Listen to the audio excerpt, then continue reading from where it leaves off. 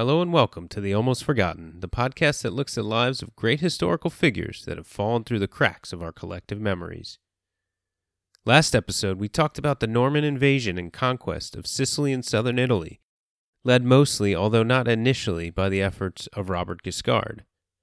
After his death in 1085, his son Roger Borsa was left as Duke of Calabria and Apulia, while his younger brother Roger was in charge of most of Sicily. This episode, we'll look at Roger of Hauteville's son, Roger II. He consolidated all of the Norman holdings in Sicily and southern Italy into one united and long-lasting kingdom. His ability as an administrator and statesman helped propel him past the other Norman leaders to become the first king of the Normans in Italy. Maps and images can be found on the website almostforgotten.squarespace.com, and if you leave a comment on iTunes or donate on the website, you'll be entered into the drawing for the House of Savoy replica coin and oath. Details are in the season opener. You can email me at almostforgottenpodcast@gmail.com or find me on Twitter at @thealmostforgot. This is Season 3, Episode 5, the story of the Norman conquest of Italy and Sicily, Part 2, Roger II. And this is The Almost Forgotten.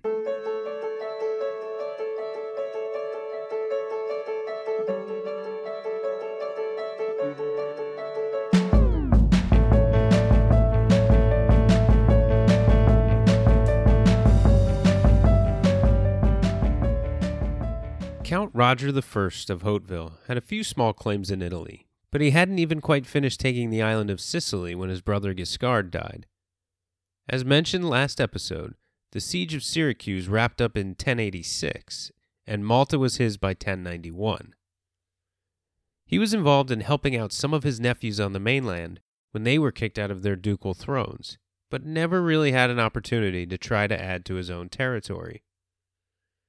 In Sicily, though, Roger had no real rivals. After taking cities, his people were generally happy. They had freedom to worship, be they Latin Christian like him, Eastern Orthodox like most Sicilian Christians where he arrived, or Muslim like the majority of those on the island. Greek, Latin, and Arabic were all official languages of his court. Roger, in fact, employed a large number of what would be recorded as Arabs or Saracens in his army, but a lot of them were probably local Sicilian and some North African troops, commanded by Muslim commanders. In Italy, he knew he could count on their loyalty because he paid these men, and because he treated them well. He wasn't interested in a crusade on the island, and he didn't force conversions. According to Edmund Curtis, quote, "In effect, it was as Muslims that these hired troops were most valuable to the Count. As such, they were absolutely devoted to him, and, ignorant of papal menace or Latin politics, formed a standing army whose loyalty was beyond every doubt." Unquote. Of course, Sicily didn't remain ethnically imbalanced against the Normans. Italians eventually made their way to the island, and did become the dominant people there. But that was after Roger's time. He died on June 22, 1101, at the age of 70. He was the last survivor of the more than half a dozen sons of Tancred of Hauteville who made their way down to Italy. Count Roger had a few sons himself, but upon his death, his 8-year-old son Simon became the Count of Sicily. Simon's mother Adelaide became regent, and she seemed to do a pretty good job of it, although we don't have a ton of details. There was a revolt of at least some barons in Sicily, and she was able to end it. It was not without bloodshed, but it helped secure her son's authority. She also moved the capital out of Roger's fortresses, first to Messina in northeast Sicily, followed by a move to the cosmopolitan city of Palermo in the northwest. The timing of this move coincided with the death of Simon in 1105, which left his younger brother Roger as the new count. This younger brother, Roger II, was born December 22, 1095, when his dad was in his 60s. Count Roger had inherited some of Tancred's fertility, it seems. Moving to Palermo as a 10-year-old, young Roger spent his adolescence in one of the most diverse cities in the world. Greeks and Muslim officials dominated the court even as Norman barons held power, and he saw the advantage of keeping these administrators with experience from the two most advanced empires of the day. We don't know much about Roger II under his mother's regency. There aren't really a lot of records of her, and at the time, according to Curtis, quote, the real drama of the Hauteville house was being played in Apulia, where Guiscard's duchy was going to pieces, and in the Holy Land, unquote. The Hautevilles had also found themselves, at least some of them, as part of the Crusades and were getting positions of power in the Crusader kingdoms as well. But in 1111, when Roger II was about 16 years old, Roger Borsa died and was succeeded by his son William, also 16 years old, as Duke of Apulia and Calabria. Calabria, remember, is the toe of the boot of Italy, and Apulia was the heel and a bit up more to what might be called the Achilles tendon of Italy if we just want to beat this metaphor to death. But William Borsa, while an able soldier and promising young leader, was even less respected by his vassals than his father was, and the whole of the region was disunited at best, warring against each other at worst. A year later, Roger turned 17, was knighted, and fully became the Count of Sicily, Count Roger II. The young count had many advisors, and many of these were, as I said, men from the non-Latin Christian world. One, George of Antioch, was his greatest admiral, and led his naval forces throughout his reign. George was titled Magnus Amiratus, meaning Prime Emir, a Latinized version of the Arab title Amir al-Umara. He was also called Amiratus Amiratorum, or Emir of Emirs. Amiratus continued to be used as a title for naval commanders in the Mediterranean, and eventually evolved into the word admiral. George had served as the financial minister for a Zirid prince, meaning he spoke Arabic in addition to Greek, and understood the way they ran their government.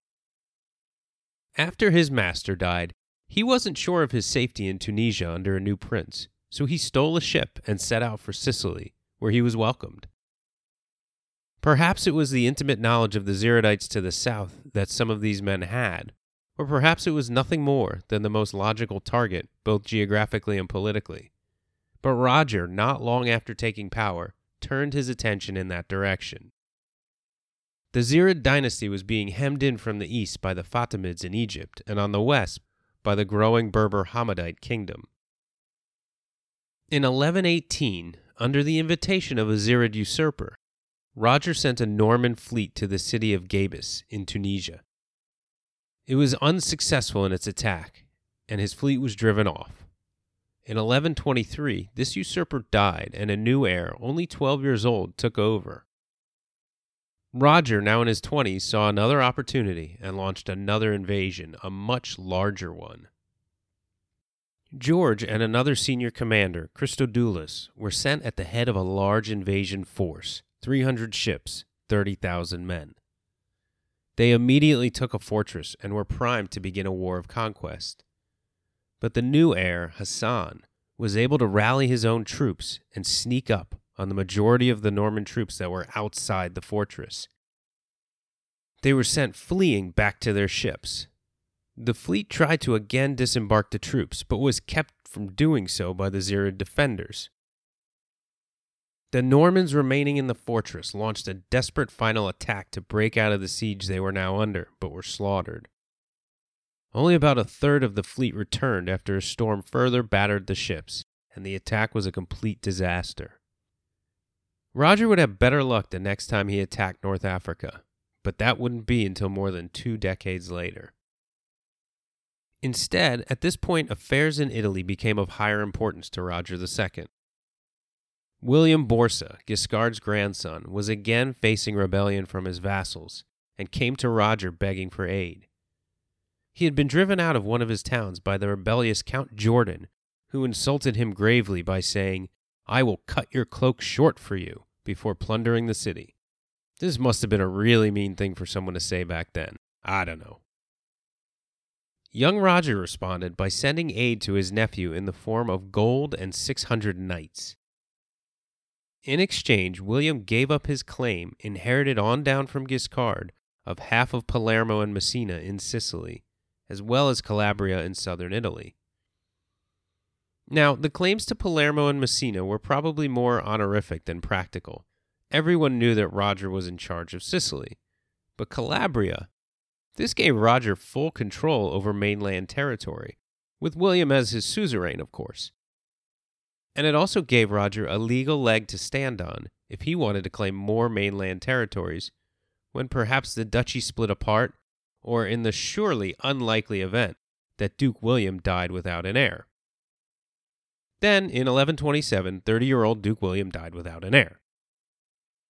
He had been almost completely unable to prevent his vassals from rebelling, raiding his towns, and generally behaving like everyone in the Mediterranean said Normans behaved. He was a competent soldier, and he was liked by his people. He was remembered as a kind, humble, pious man, but he wasn't gifted enough to hold the territory together.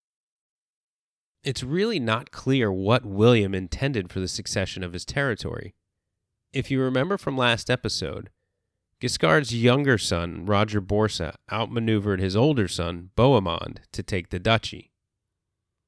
Bohemond eventually became the Prince of Antioch in the Holy Land, as well as the Prince of Taranto, an area in Apulia which made him a vassal of his younger brother, Roger Borsa.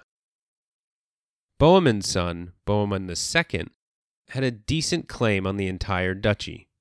One contemporary historian said that Bohemond II and William Borsa had sworn that if either died childless, they would give their territory to the other, creating a country with lands in southern Italy, Sicily, and the Holy Land.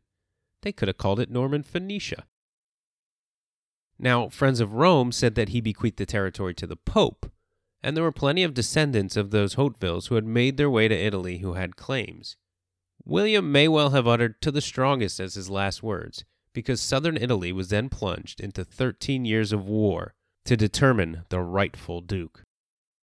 Count Roger II of Sicily jumped at the chance to unite all of the Norman conquest in Italy and Sicily as his own. He was already recognized by everyone as master of Sicily, and by some as the master of Calabria, albeit under the sovereignty of whoever became duke, and while many did not see his mainland claims as legitimate, he was ready to change some minds. His first step after hearing of the death of William was to sail 7 ships into the harbor in Salerno, probably the wealthiest and most important city south of Naples on the peninsula. Salerno was just north of Calabria, where Roger already had a strong claim.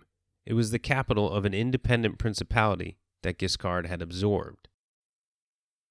In the chaos of the moment, there were factions in Salerno that wanted to revive Lombard independence, others with loyalty to the Normans.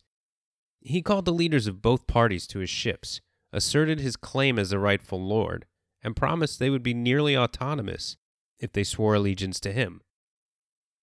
This autonomy included not having to fight for him any further than 2 days' march from the city, and that the citizens of Salerno could occupy its castle themselves. They agreed, and Salerno would henceforth be his capital on Italy, second only to Palermo. He soon gained Amalfi, north up the coast from Salerno, on similar terms, and hence was able to claim the loyalty of everything on the western side of the peninsula that was south of Naples. That same year, 1127, Pope Honorius II entered Benevento in late summer. Benevento was not far from Naples. It was in the interior, not on the coast. It was the capital of one of the many duchies, principalities, counties, or whatever made up southern Italy. There, the Pope steadfastly refused to meet with Roger or acknowledge him as the new duke. He didn't want to give Roger authority, because Roger was already seen as powerful, having united Sicily with Calabria at least. It wasn't that he had an issue with Roger per se at this point. He just had an issue with a fully united Norman kingdom to his south. Better a bunch of smaller ones that were rivals, but all owed their allegiance to Rome. Roger had his semi-legitimate claim to Apulia. The last thing the Holy See wanted was to let him have it. Roger sent an army to, let's say, convince a pope, but nothing came of it. The pope felt compelled to stay in Benevento, but eventually made his way to Troia, not far, and closer to the Adriatic, before beginning to create a league of ordinary gentlemen to take on Roger. The Legione de Doom included, besides the Pope, the various princes, counts, and vassals in the region that were themselves unwilling to allow Roger to swallow them up into a kingdom he was clearly trying to create. Some of the bigger names include Grimoald, the Prince of Bari, that Adriatic seaport with eyes towards Constantinople, Rainulf, the Count of Avellino, and Tancred of Conversano, who was one of Guiscard's grandnephews. Pope Honorius went up to Capua, north of Naples, to make an alliance with Richard Dregnot's grandson, who had just inherited the principality from his father. Richard Dregnot, you may recall, was one of the commanders at the Battle of Civitate, himself the son of the first real successful Norman adventurer in Italy. This added another important name to the crew, and really, I'm hoping we can try to stop there with the introduction of new Italian characters. Roger returned to Palermo for the winter, because, really, who wouldn't want to go to Palermo in the winter?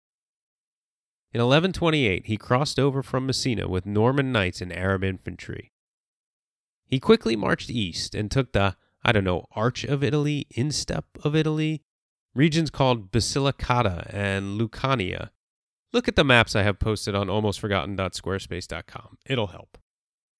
He then went into Apulia, the heel of Italy, which he claimed was already his thanks to William's promises, and took Taranto, a large seaport on the western side of the heel facing the Ionian Sea. Bohemond was prince, but he was probably an absentee leader, spending his time in Antioch, where he was also prince. Roger then crossed the heel to Brindisi on the Adriatic. He now essentially controlled everything south of Salerno and Brindisi. Turning north, Roger slowed his march as his enemies came from Bari to meet him. He waited at a river crossing as Honorius and Robert II of Capua readied to do battle. But Roger stalled. He opened negotiations, and he waited. His army was well supplied and well accustomed to the southern summer sun. While the coalition sweated it out, Roger brought men back and forth to nearby mountains to cool off and keep in high spirits. Finally, with the feudal lords threatening to abandon the now 40-day wait, the Pope acquiesced. He offered Roger the dukedom as long as he promised to leave Capua alone. And so, on August 23, 1128, the Pope gave Roger official recognition as the Duke of Apulia. This meant Roger was a duke, not a count, so he became, more important. And the Pope, God, recognized him as the man in charge of Sicily, Calabria, and Apulia. Not bad. But this doesn't make a 13-year war that I had mentioned earlier. Apulia wasn't going to give itself up as easily as the Pope would. And Rainulf and Grimoald didn't necessarily feel that the fighting was over. Next year, in 1129, Roger had to bring 9,000 troops back to Apulia to try to subdue it once again. Brindisi was in open revolt and was able to withstand a siege. Roger captured other towns. George of Antioch brought ships to blockade Bari. Everyone, including Rainulf, gave up when Roger offered fiefdoms for each of them. He had to return in the spring of 1130, but by the middle of that year, southern Italy was his, for the moment. Even Naples offered some sort of tribute, although they technically were a semi-independent city-state that owed their allegiance to the Byzantines. Roger had essentially consolidated his duchy, not all of southern Italy, but Sicily, Calabria, and Apulia, plus some additional cities, and he and his advisors felt it really ought to be a kingdom at this point. Palermo would make a nice capital, and there was no need to pretend it was part of the Holy Roman Empire or the Papal Lands or the Byzantine Empire. Because it wasn't, it was independent. His next goal was to get the remaining Norman lands into his growing duchy and to make it all a kingdom. A disputed papal election after the death of Honorius in 1130 gave him an opening to get that crown. A small group of cardinals met and elected Pope Innocent II, while the rest of the cardinals elected Anacletus II. They were both consecrated as pope on the same day, in February of 1130. Anacletus had the support of the Roman magnates and the people, so he was able to keep Rome, while Innocent had to find somewhere else to hang, and fled to his hometown of Pisa. Both had claims to legitimacy, but Roger saw an opportunity with Anacletus, currently invested in Rome. He offered to support the new pope as long as he gave him a crown. On September 27th, Pope Anacletus named Roger king of Sicily, Calabria, and Apulia, expanding this over most of the rest of southern Italy as well. Roger held a ceremony in Palermo on Christmas 1130 where he was crowned. This is considered the formal beginning of the Kingdom of Sicily, a kingdom formed out of recent Norman conquests of Lombard, Byzantine, and Muslim lands that had been in almost constant flux for 5 or so centuries. After Roger, it essentially didn't change borders for the next 700 years. The problem for Roger was that while Anacletus was safe in Rome, or hanging out in Sicily, Innocent was doing a tour of France and Germany, garnering support. By early 1131, the King of France and the Holy Roman Emperor both officially supported Pope Innocent. This, of course, gave the feudal states in southern Italy, especially Capua and Apulia, plenty of incentive to rise up. But with the lack of actual troops marching from north of the Alps to help out, Roger quickly put down most of the revolts. Rainulf was one of the feudal lords that rose up, and King Roger was able to take his city of Avellino, but Rainulf wasn't there. He had left his brother in charge. Grimoald of Bari also declared he was no longer under Roger's power, until Roger besieged Bari and, in June 1132, retook it, sending Grimoald off to Sicily. Conversano under Tancred also rebelled, but Roger was able to take that city back as well, forcing Tancred to swear he'd go to the Holy Land and fight there instead. Rainulf was his most formidable remaining foe, and he was able to gather Robert of Capua's forces to first take Benevento. Roger wasn't sure he had the manpower to take them on directly, so instead he headed for Nocera. This was Robert's primary town outside of the city of Capua itself, and taking that would be a big blow. On July 24th, 1132, the two armies, Roger's and Robert's, royal and papal, loyal Norman and rebel Norman, faced each other down outside of Nocera.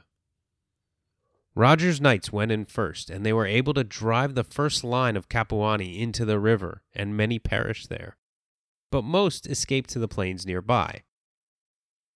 The second line of them was more resolute. They were mounted knights, not infantry, and they watched as the first line fled past them, but still they charged the royalist forces.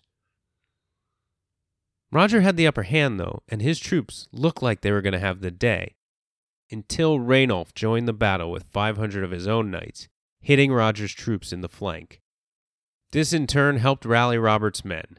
The combination was too much, even though Roger put himself in serious danger trying to rally his now fleeing troops.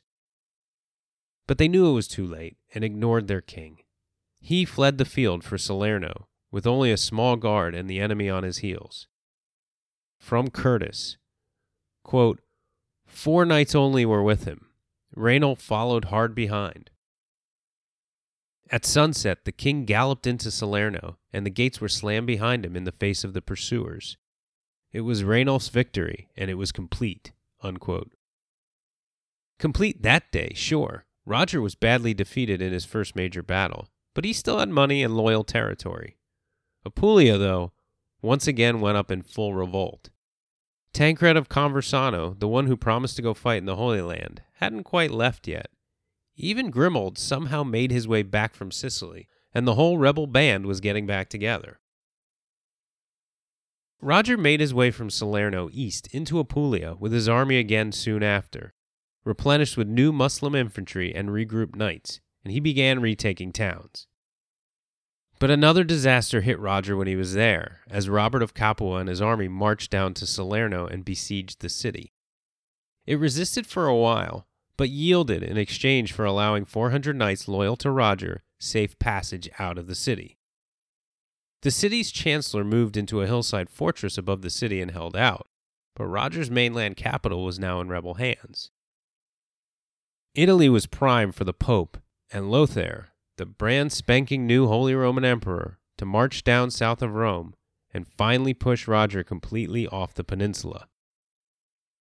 They worked their way down into northern Italy, and by spring of 1133 had made it to Rome for Lothair's official coronation. But much of the Eternal City was still loyal to Anacletus, and rather than attack and besiege Rome, Lothair and Innocent just held the ceremony in a different church than St. Peter's. Meanwhile, Roger, who had wintered again in Sicily, returned to the mainland around the same time. He went to Apulia, and this time he was doing the whole no more Mr. Nice Guy thing. He had, in the past, been rather forgiving after taking towns. Not so anymore. He killed many in Venosa, a regional capital, and put it to the torch. The old pattern of sieges, rather than army versus army battle, restarted, and Roger was very good at this. He retook Troia and burned much of it as well. Town after town fell to Roger, but he was merely taking back Apulia, while the rebels were still in strength further north, and the Holy Roman Emperor was in Rome planning to wipe him off the map. Then, in the fall of 1133, Lothair and the large German army went back north. He was in Mainz by October, dealing with insurrection up there. With his disappearance, Roger was able to take back more and more. Apulia was ruthlessly subdued. Rainulf and Robert scrambled to drum up more support, but couldn't really do much more than try to hold the line. Roger returned to Palermo again that winter, and left his capital in the spring of 1134 with 60 ships. Now outnumbered significantly, Rainulf submitted to Roger, and the two embraced. Rainulf was given some territory in exchange. Roger entered Capua and sent Robert fleeing. The Duke of Naples also submitted to him. By the end of 1134, the revolt, which started out so promising for the rebels, ended up with them all submitting to Roger. They all acknowledged him as a king, however reluctantly. Several, such as Robert of Capua, fled to the Holy Roman Empire, and would remain there, constantly trying to convince the Germans to oppose Roger's every move. But if you paid enough attention to do the math, this is like 7 years of Italian chaos, not 13. We've got some more to go. But for now, Roger had time to focus on the south as well. North Africa, at least the part close to Sicily, was kind of a mess. As the Hammadite dynasty centered in Bougie, today's Béjaïa, Algeria, was invading, the Ziridi prince, based in Mahdia, Tunisia, began courting potential partners. When the prince's enemies mobilized forces and began to directly threaten him, he appealed to Roger for help. George of Antioch came with a fleet and relieved Mahdia, which was under siege.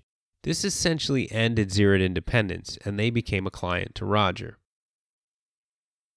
Roger's forces followed this up by taking Jerba, an island further south down the Tunisian coast. It had been a haunt of pirates nominally tied to the Zirids, who were a nuisance to Sicily. Jerba, you may recall, was one of the bases of Hayred and Barbarossa, featured in Episode 9 of Season 1. The Gulf of Gabus, which Jerba overlooked, became a base of operations for Norman ships, who often acted a heck of a lot like the pirates they displaced. This would be the extent of Roger's moves in North Africa, for the time being. In 1135, Roger's wife Elvira died, and he was apparently upset enough by this to disappear from everything for a few days. As he mourned, for those few days at least, people began to believe maybe he had died as well. His enemies in the north of Italy began to round up allies, including Eastern Romans and Holy Romans, but Lothair again was slow to move. Robert made his way down and tried to retake Capua, although he was unsuccessful. The city of Naples, with its now long history of independence, became the center of the uprising. Roger returned to the mainland in early summer of 1135, and his old enemy Rainulf was again among his foes. Rainulf held Aversa, but he fled as Roger approached. The king razed the city, although it was soon rebuilt. The rebel allies from Pisa the major power of the March of Tuscany, a province of the Holy Roman Empire, attacked Amalfi in August. They sacked the city, essentially ending the relevance of one of its maritime rivals. As the Pisans tried to relieve the siege of Ravello next, Roger and his 7,000 soldiers attacked. The victory was large for Roger. Pisa might have had more than 10,000 killed or captured. Naples was cut off and surrounded, and Roger just needed time to take it for himself. Before again returning to Sicily for the winter, he installed close relatives through southern Italy as his new vassals. His men were now the leaders in Apulia and Aversa. No more would other Normans be able to work against him as his vassals. He named his son Roger III heir to the throne, as well as Duke of Apulia. His son Alfonso became Prince of Capua. Once again, though, the Holy Roman Empire, with duchies and marches in northern Italy and claims to southern Italy, decided they should jump back into the fray. They began the march down in late summer of 1136, and Pope Innocent was with them. But the journey was a hard one, and Lothair had to subdue towns in northern Italy that were only nominally part of the empire. They crisscrossed the northern provinces from east to west, then back east again, before splitting the army in two in early 1137. An army under the emperor's son-in-law was ordered to put Innocent back in Rome, then keep marching south down the western end of the peninsula, and then back north up the eastern end to link up with the emperor in Apulia. Apulia was still not in love with Roger, especially after all the raising and punishing he had done there. When the emperor got there, he was able to take town after town. Robert of Capua returned to his city on the west coast, and then had to pay off his Bavarian escort to keep them from sacking it. But the two imperial armies eventually linked up in Bari and continued picking off Roger's territories piece by piece. Roger didn't directly engage with the invading army. There were small skirmishes here and there, but once again, he waited until the heat of southern Italy did its job. They did leave Apulia and went after Salerno, his capital in the west.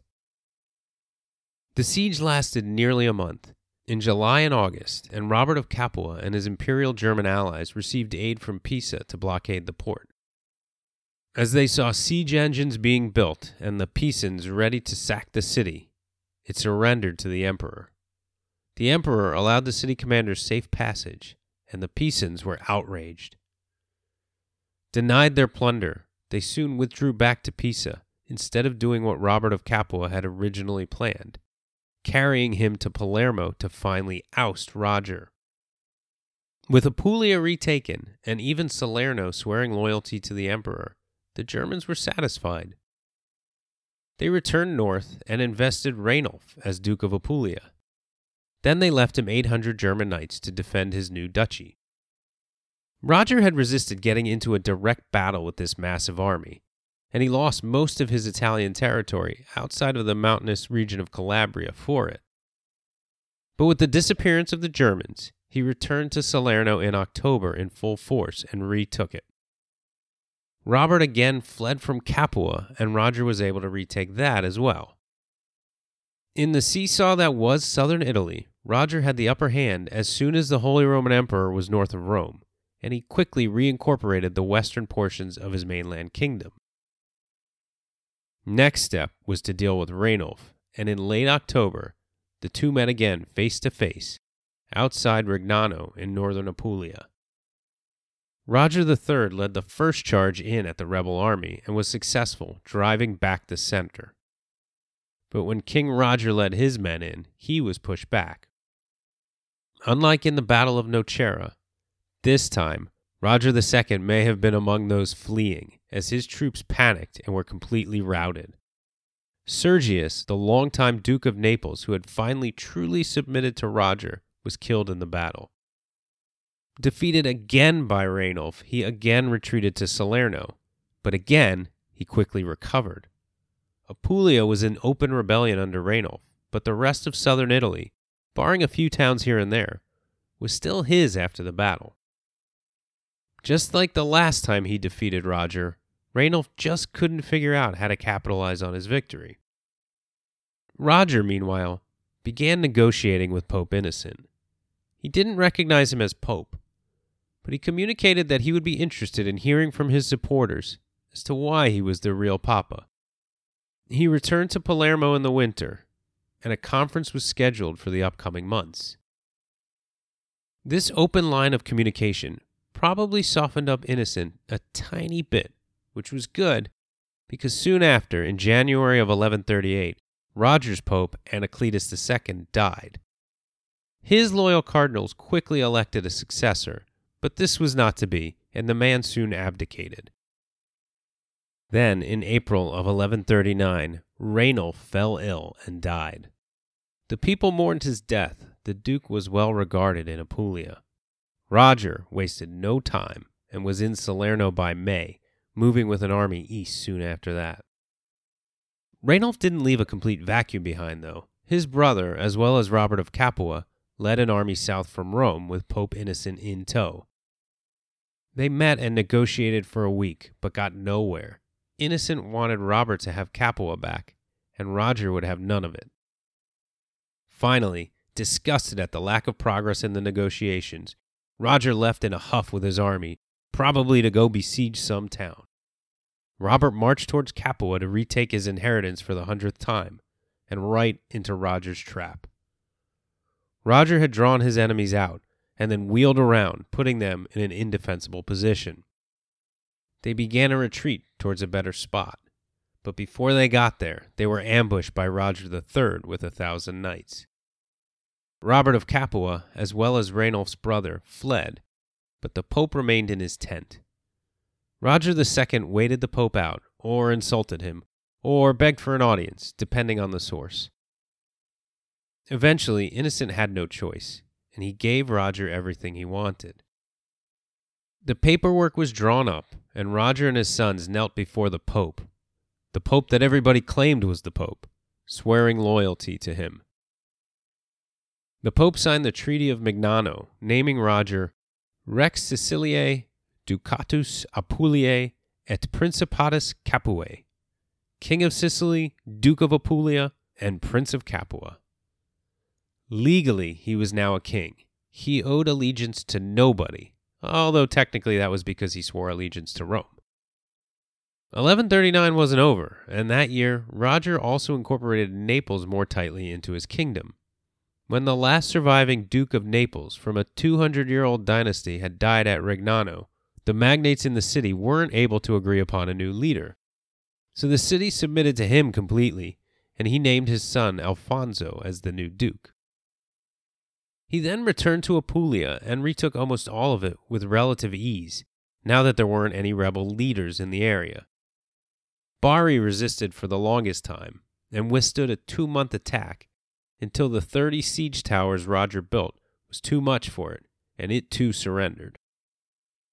He returned to Palermo at the end of 1139 for the winter, more secure than before, with papal recognition from, the actual pope, with his most successful battlefield adversary Rainulf dead, and with the other surviving rebel leaders in exile.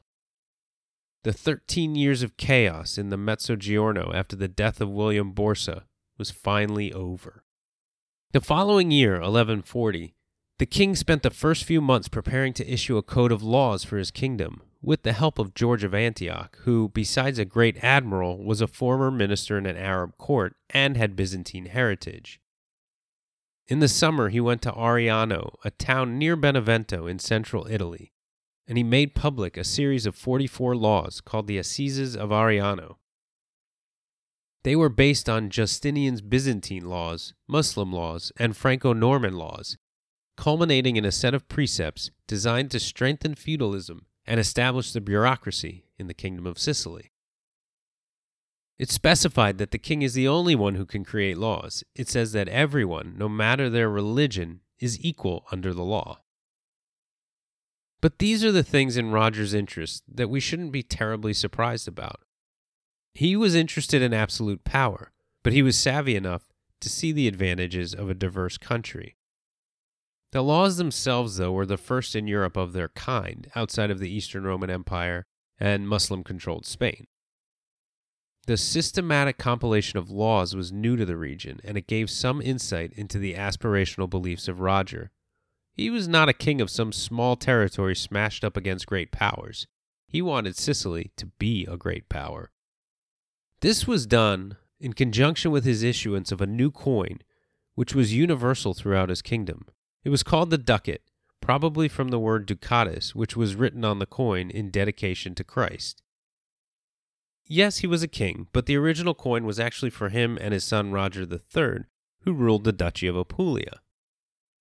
It signaled the beginning of Europe's return to a more standardized currency using precious metals, and paved the way for the more ubiquitous Venetian gold ducat a century later.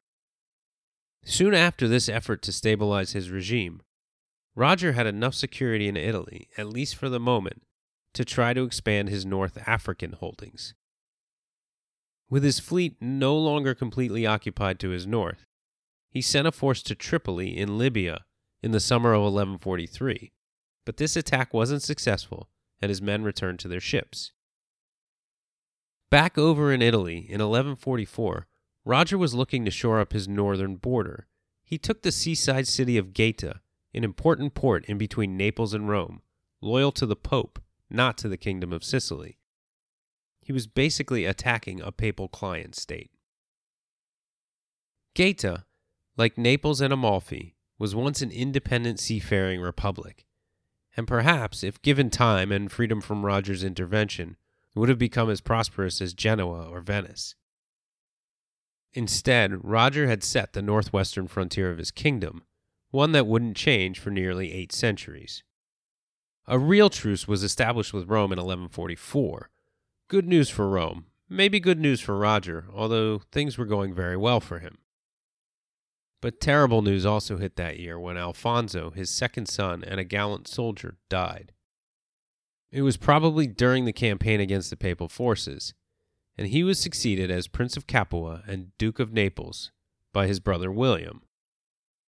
The truce with Rome helped Roger focus on his North African aims, and in June of 1146, he again sent George of Antioch, this time with 200 ships, to Tripoli. There were competing influences within the city and infighting, which made the conquest short work. An ancient economic center, another one of those important cities in the Muslim world, was now Roger's. Unlike that Tunisian vassal state he claimed and occasionally raided, Roger offered amnesty to those who fought against him, and he let Tripoli just go about its business as long as it paid him tribute.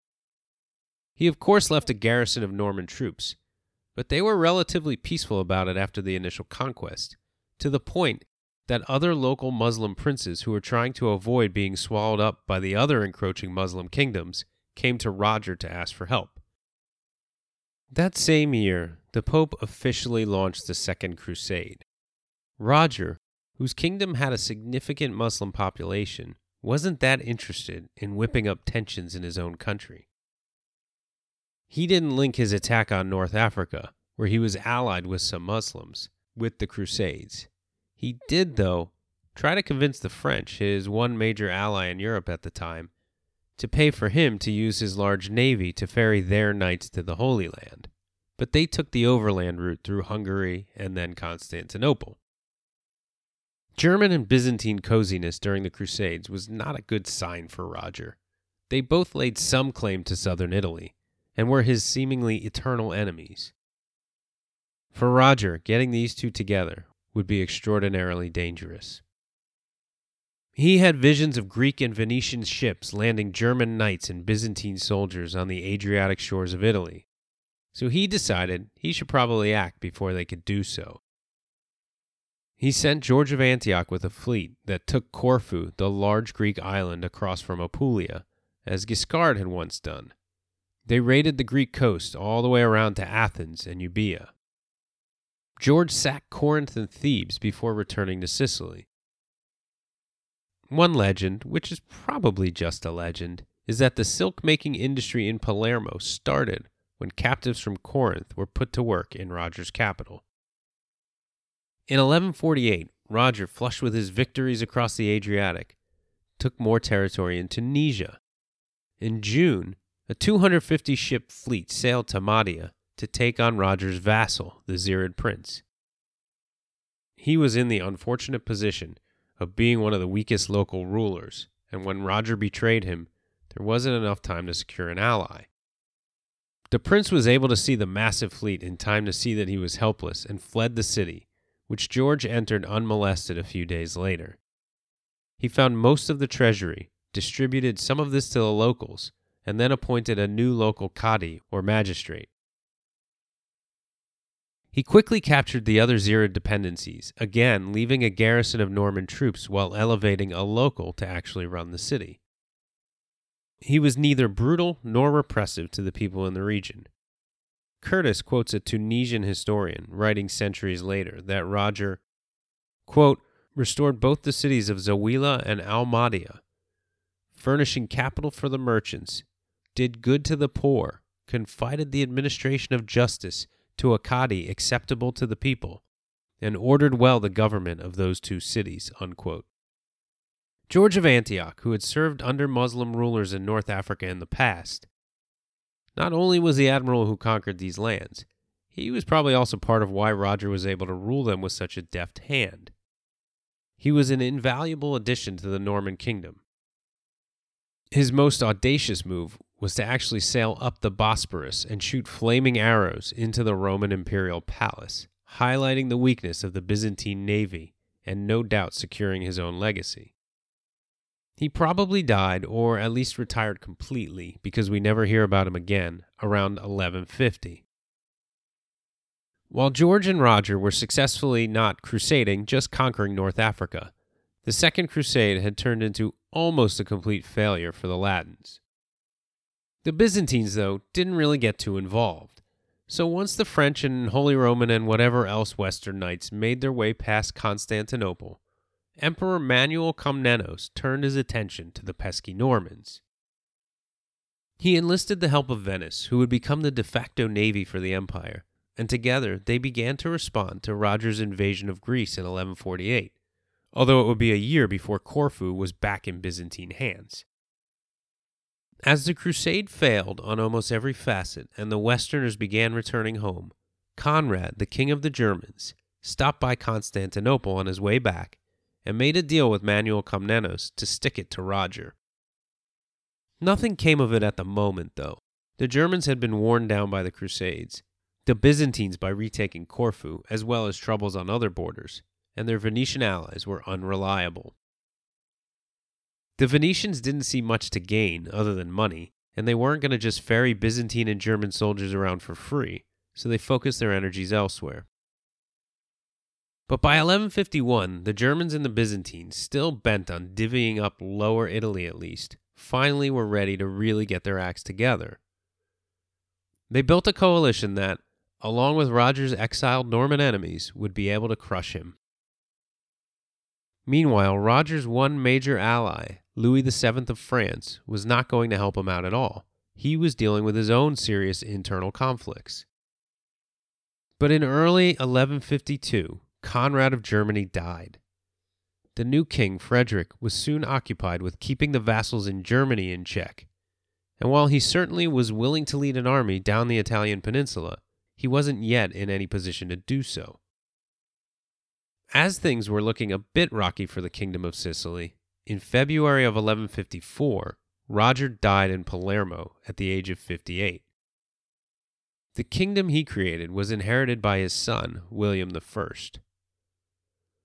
What Roger had created, though, was secure enough to withstand the onslaught by the Germans and the Byzantines, which came soon after William took the throne. Bari was retaken by the Byzantines, and Apulia rose up again, as did Capua. But thanks to everything that Roger had put in place, William was able to put down the invasions and revolts. The Germans left the southern part of the peninsula, and Sicily demolished the Byzantine forces, to the point that Constantinople was happy to negotiate a long-lasting peace treaty. The Pope, meanwhile, whose allies had withered away as he faced an oncoming Sicilian army, signed the Treaty of Benevento in June of 1156. It represented a full peace with and recognition by the Holy See, and this one wound up being long-term. The Hautevilles ruled the kingdom for another generation, but by the dawn of the 13th century, they had married into the Holy Roman Empire. After Roger's grandson, King William II, died without issue, it wasn't long before Sicily passed to the House of Hohenstaufen. Frederick II, King of Sicily and eventual Holy Roman Emperor, ruled for 30 years and helped lead a resurgence of the kingdom. The Kingdom of Sicily would later be divided in two. Sicily rose up in revolt against its ruler in the late 1200s. It was independent for a while before being absorbed into the Spanish crown. Southern Italy, though, remained united with itself, something that seemed impossible before Guiscard and Roger, and was known as the Kingdom of Naples. But because the King of Sicily was left in charge of the Kingdom of Naples when Sicily revolted, he always officially called it the Kingdom of Sicily. So they were often referred to as both Sicilies, or the two Sicilies. Although they were usually ruled by larger powers as subordinate kingdoms, they maintained their territorial integrities established by Roger. And, in the parlance of European politics, despite dominance by other powers, they both remained kingdoms. Before Napoleon, the two kingdoms were both Spanish territories, administered separately. After 1850, they were at long last fully reunited as the Kingdom of Two Sicilies. This lasted a half a century, until local uprisings in Palermo gave Giuseppe Garibaldi an excuse to invade. Under the watchful eye of the King of Piedmont Sardinia of the House of Savoy, Garibaldi helped join the southern kingdom with the north, creating the Kingdom of Italy in 1861. Roger II had not only united Guiscard's conquest, he united all of the Norman states into a kingdom. It stretched from just south of Rome, through Naples and Salerno, to Bari into Apulia, across to Libya in Tripoli, west along the African coast, past Tunis, with all of Sicily and of course Palermo as its shining capital. Over the centuries, it usually wasn't joined together, and it usually wasn't independent, but nonetheless, it was a kingdom that lasted until modern day. Roger II created a kingdom that was powerful enough to become a magnet for scientists and philosophers of his era. He wanted to hear from and speak with the learned men of his time, and was a great patron of the arts.